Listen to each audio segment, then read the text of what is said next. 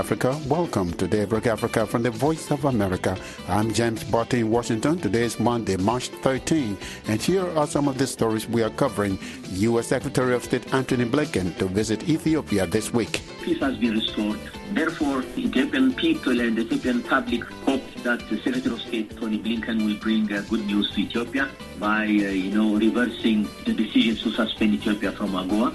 A UN Security Council delegation concludes a 3-day visit to the Democratic Republic of Congo.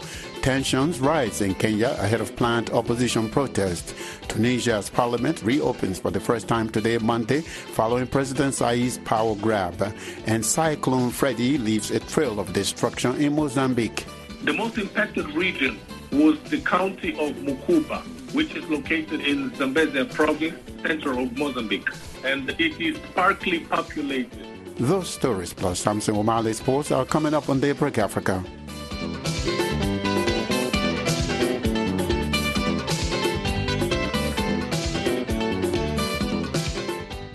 U.S. Secretary of State Antony Blinken visits Africa this week, starting tomorrow, Tuesday, as part of a two-nation trip that will take him to Ethiopia and Niger.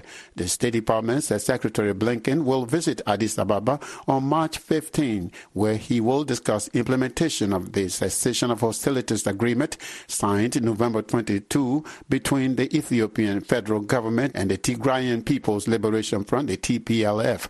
Brooke Hailu is the former adjunct professor of political science at North Carolina A&T State University and now the general manager of Nahu TV, one of the largest private television stations in Ethiopia. He tells me the Ethiopian federal government has been implementing the peace agreement. Professor Hailu says Addis Ababa and the people of Ethiopia are hoping that Secretary Blinken will come bearing good news, including the lifting of sanctions and the resumption of Ethiopia's participation within the Trade Preference Program of the African Growth and Opportunity Act, also known as AGOA. People are discussing whether the purpose of his visit to Ethiopia. People are also wondering whether he's going to meet high officials, whether the Secretary of State would speak with the Prime Minister of Ethiopia, Dr. Abiy Ahmed. I also look forward, if I could, ask him a couple of questions. People want to know what agenda and the issues that he has at hand. But also people wonder whether he's going to talk about the crisis that Ethiopia had since November 2020, and maybe for the record, in clarity, would speak about the position of America then in November 2020, and since then now in 2023. You are talking about the peace agreement in the Tigray conflict, Yes. Is that correct? Yes. Okay, so the November 2022 agreement called for cessation of hostilities. Yes. Do you think Ethiopia is holding up its side in implementing the agreement? For example, expulsion of foreign troops, especially Eritrean troops, and allowing humanitarian aid to Tigray? Absolutely. The level of support of the Ethiopian federal government is unprecedented. It has respected and implemented the agreement. That has been backed up by doing everything as promised and as agreed. For example, start of air travel to the regional capital, Mekelle. Every day we have 5 to 7 flights, believe it or not, and restricted humanitarian access. That has been verified by United Nations World Food Program and other UN officials. Also, the Ethiopian government has released budgets to the regional government of Tigray. On top of that, services like electricity, telecommunication, phones, roads, etc., services have been restored. So the expectation is that this will continue. On the other side, when you flip the coin, the regional government of Tigray, they are now working on establishing a transitional government as agreed together with the Ethiopian federal government. So that is, again, another major step. So far, so good. Now, on the public side, people also wanted to hear what the Secretary is going to speak. I wish you will address the Ethiopian public at large. Why? Because there is a certain expectation by Ethiopians saying that 2 years ago, America was siding with the rebels in the north. And that has to be really clarified. Professor, as you probably know, the U.S. suspended some preferential trade agreements with Ethiopia, including because of the Tigray conflict. I'm sure Ethiopia would like for this to be restored. However, there are some human rights groups that are saying that this restriction should not be lifted because of atrocities which they say the Ethiopian government committed. What's the view in Addis on this? A good question, but things should be put into perspective. When it comes to questioning whether the federal government has not respected human rights, the same question should also be addressed to the Tigray regional government, because there are so many atrocities and so many issues that have been verified by different organs. Now, of course, answering your question, yes, I think government of Ethiopia and the people, by the way, look forward to the lifting of sanctions. More so, Ethiopia to be back into AGOA, because Ethiopia has been suspended from AGOA, the African Growth and Opportunities Act.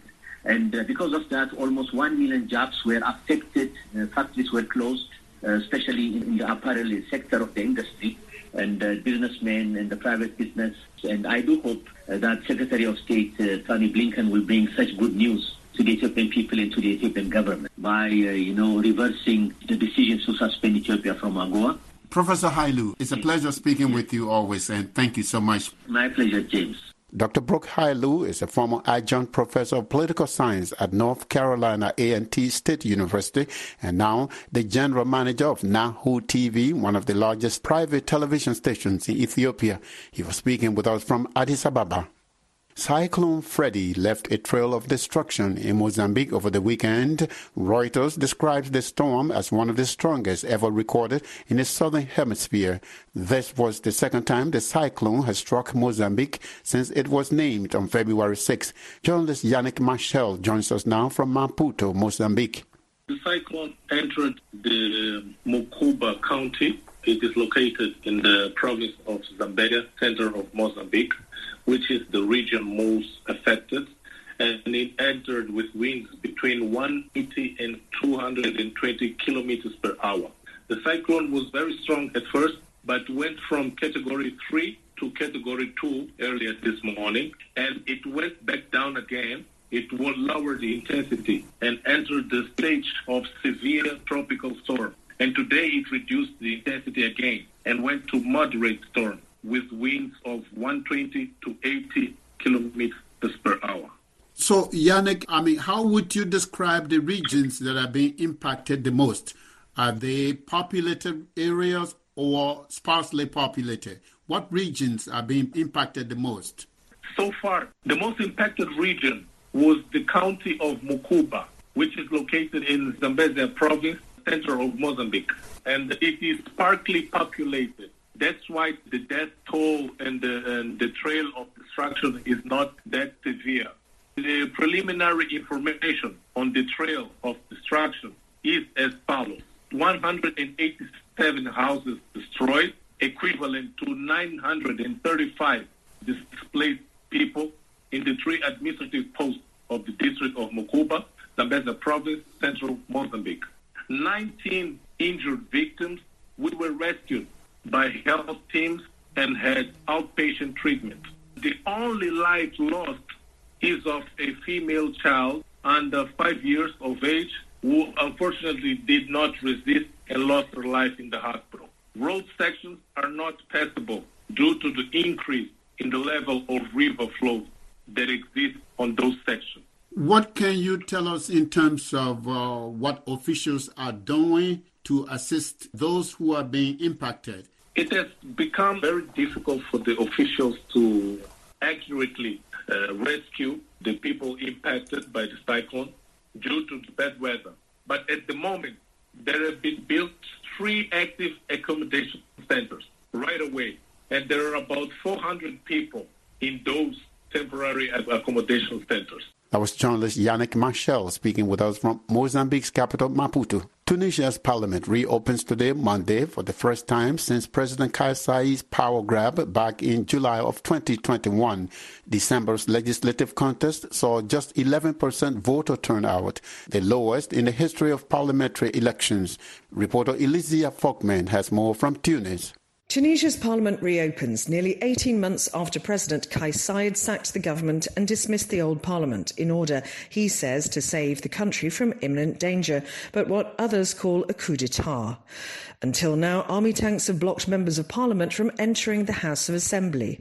Saied has been ruling by presidential decree and says he wants to change the political system from one based on political parties to just independent candidates, with one house of elected MPs and another appointed from local councils by Kais Saied. Voter turnout in December's legislative elections was just 11%, the lowest in the history of parliamentary elections. Osama Zghaya of the moderate Muslim Democratic Party Ennahda and former Member of Parliament.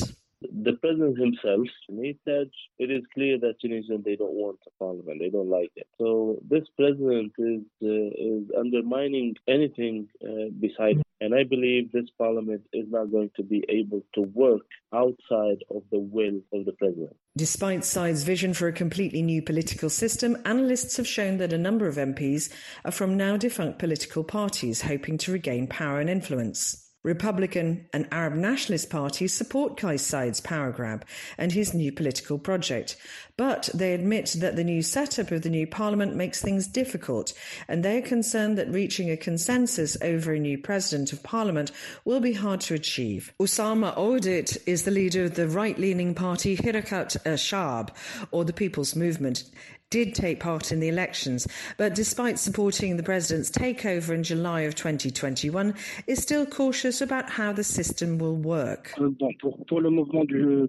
have around 31 members of parliament from the People's Party, elected, which creates one bloc.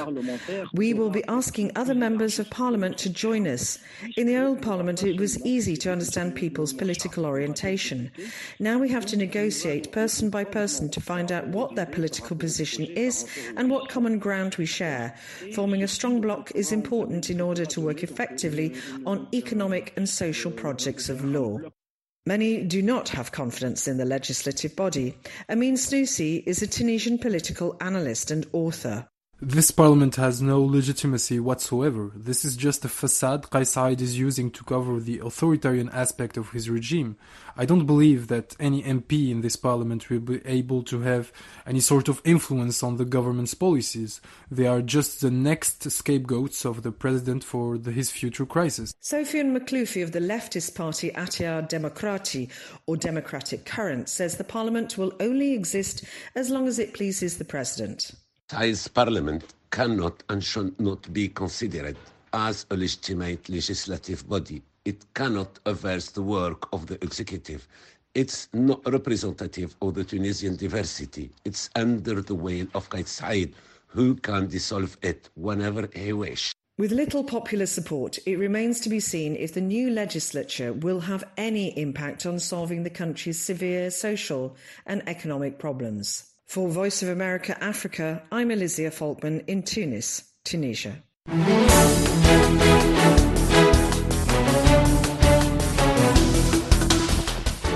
You are listening to Daybreak Africa on the Voice of America. I'm James Barty in Washington. Today is Monday, March 13, and still to come on our program, Samson Omale Sports.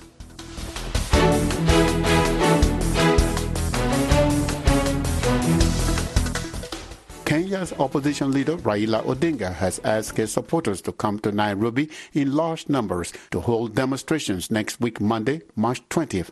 Opposition leaders have been on a nationwide campaign asking their supporters to turn up large numbers for mass action over the high cost of living. At the same time, President William Ruto says the mass action is for the benefit of individual opposition leaders and not average Kenyans. Maureen Ojiambo reports. The opposition in Kenya has declared mass action against the government of President William Ruto. Leading his team, opposition leader Raila Odinga says the call for mass action is to protest the high cost of living. He claims it has been brought about by massive looting of public resources and the withdrawal of subsidies for food, fuel and education. Odinga has been traveling across the country asking his supporters to turn up in big numbers in Nairobi on Monday 28th. He says President Ruto did not obey his 14-day ultimatum to reduce the cost of living and lower taxes on some commodities, demands that elapsed last week. On that day, our supporters throughout the country shall stage a massive procession in Nairobi for a legitimate and inclusive government. The movement for the defense of democracy has now started.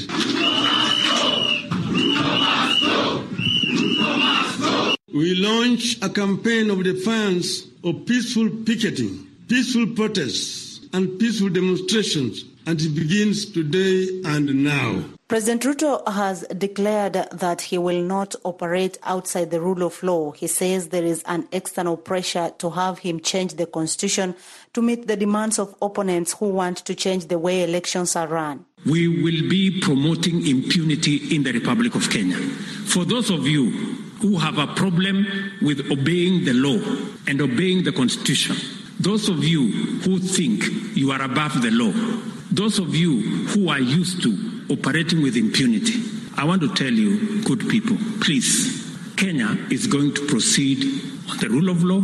Ruto has asked Kenyans to follow the law and not to allow protesters to destroy private property and businesses. And I want to ask us, all of us, as citizens of the Republic of Kenya, to be careful about how we go about our affairs, to ensure that Kenya is built on the firm foundation of the rule of law so that we can proceed as a nation in an organized and in a proper manner. I will not operate outside the law. The majority leader of Kenya's National Assembly, Kimani Ichung'wah, says the opposition wants to sabotage the already ailing economy. Those who were destroying our economy yesterday are now shouting at you, trying to intimidate you. But there are also economic bandits who want to terrorize, sabotage our economy, and sabotage the good work that you have begun to rebuild our economy. Those economic bandits, we know what they are looking for. We shall not give you what you are looking for. We know you are looking for chaos. We know you want to disrupt our cities. In a rally in Mombasa yesterday, Sunday, Odinga said that the nationwide protest will go on as planned. The sovereignty in the Republic of Kenya lies with the people of Kenya. The people of Kenya can use their sovereignty directly or donate it to their elected representatives. Have the rights to demonstrate, to protest, to picket, to strike, and to present a memorandum and petitions. Odinga says some companies are colluding with the government. He has asked his supporters to stop using the largest telecommunication provider, Safaricom, which he accuses of refusing to release information about election malpractice. He also wants Kenyans to stop consuming egg products whose suppliers are of no use to the people of Kenya. Ruto is among the biggest investor in poultry products in the country. Odinga has issued threats against Safaricom since 2018. The Defense Ministry has, however, warned that the government would ruthlessly deal with lawbreakers and anyone threatening the forceful entry into government installations. Reporting for VOA's Daybreak Africa, I am Moreno Jambo in Sacramento, California. A bill introduced last Thursday in Uganda's parliament would allow authorities to imprison LGBTQ individuals for declaring their identity. Uganda has been cracking down on LGBTQ groups, claiming they promote same-sex activity among children. Oyem Nyako is a researcher with Human Rights Watch in Kenya.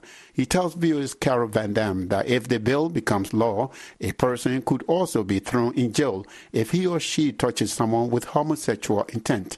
The provision says that if you touch somebody with the intention of committing this new offense that the bill is supposed to create of homosexuality, that could land you in prison.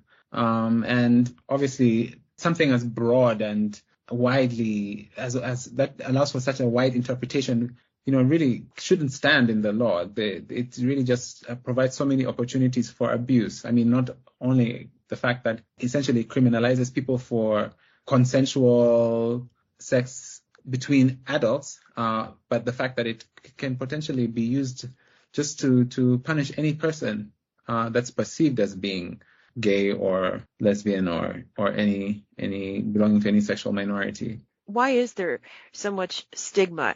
Well, I think the stigma is rooted in homophobia, which is, as we know, is a global issue, but specifically in the Ugandan context, it's been facilitated for political reasons by public figures who've used sort of rounded up these fears that people have of this idea that foreigners are coming to recruit their children or into homosexuality or to abuse their children, and they've sort of used that as a way to either distract attention from other things that are going on or to gain easy political support.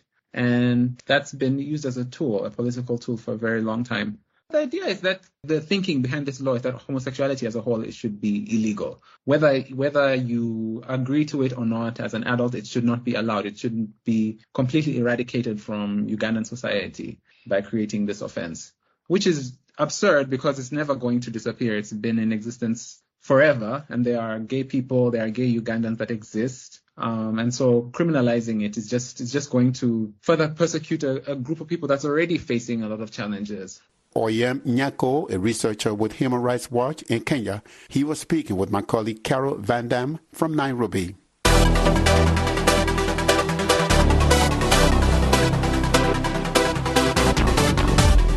It is time now for Daybreak Africa Sports, and here is Samson Omale in Abuja, Nigeria. A very good Monday morning to you, Samson. Good Monday morning to you too, James. We begin the sports with Kenya's Ruth Chepngetich, who solo ran her way to victory at the Nyagoya Women's Marathon on Sunday, retaining her title at the World Athletics Platinum Labour Road Race in 2 hours, 18 minutes, 08 seconds. The 2019 World Marathon champion went into the race aiming to claim back-to-back wins and improve her own course record. Ruth became the winner of the largest marathon first prize of $250,000 for the second consecutive year. It was not easy for me to run alone, but I'm happy and I'm proud of today's results. Staying in Kenya, George Campillo of Spain is the winner of the 2023 Magical Kenya Open Golf Tournament that ended at Par 71 Mutiaga Golf Club in Nairobi on Sunday. The Real Madrid FC diehard fan closed the day on a 5 under par 66 to lift the global showpiece on its 54th edition alongside $330,000 prize money. It was one of the best runs of my life, I could say.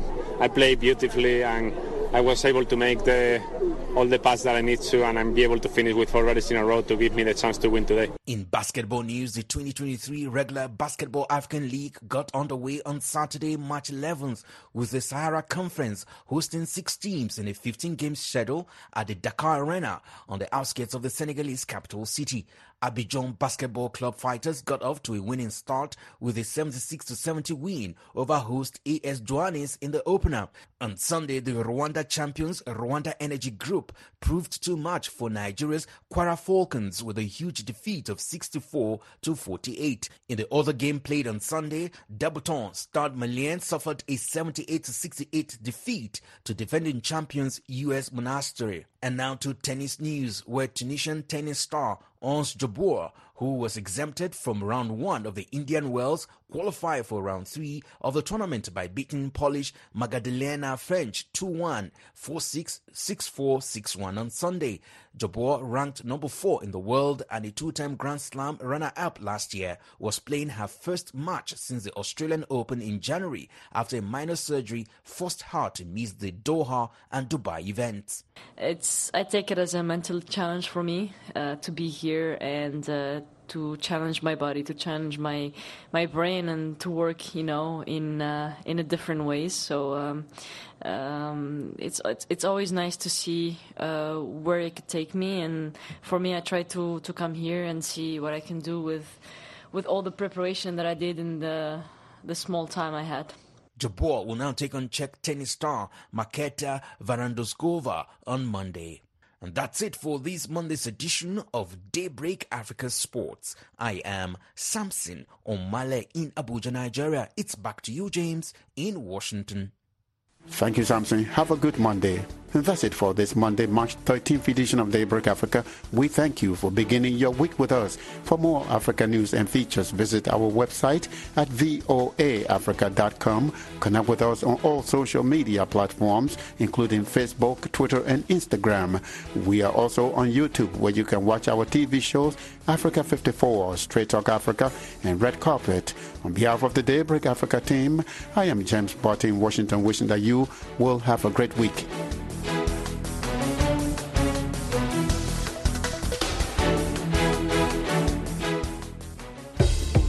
Breaking up a marriage is hard to do, but when it happens, the impact falls more heavily on women. In much of Africa, where marriage is the base for women's access to social and economic rights, when the marriage ends, women frequently inherit nothing. On this week's Our Voices, we'll look at the impact of marital dissolution on women's well-being, explore discriminatory divorce laws. Join the conversations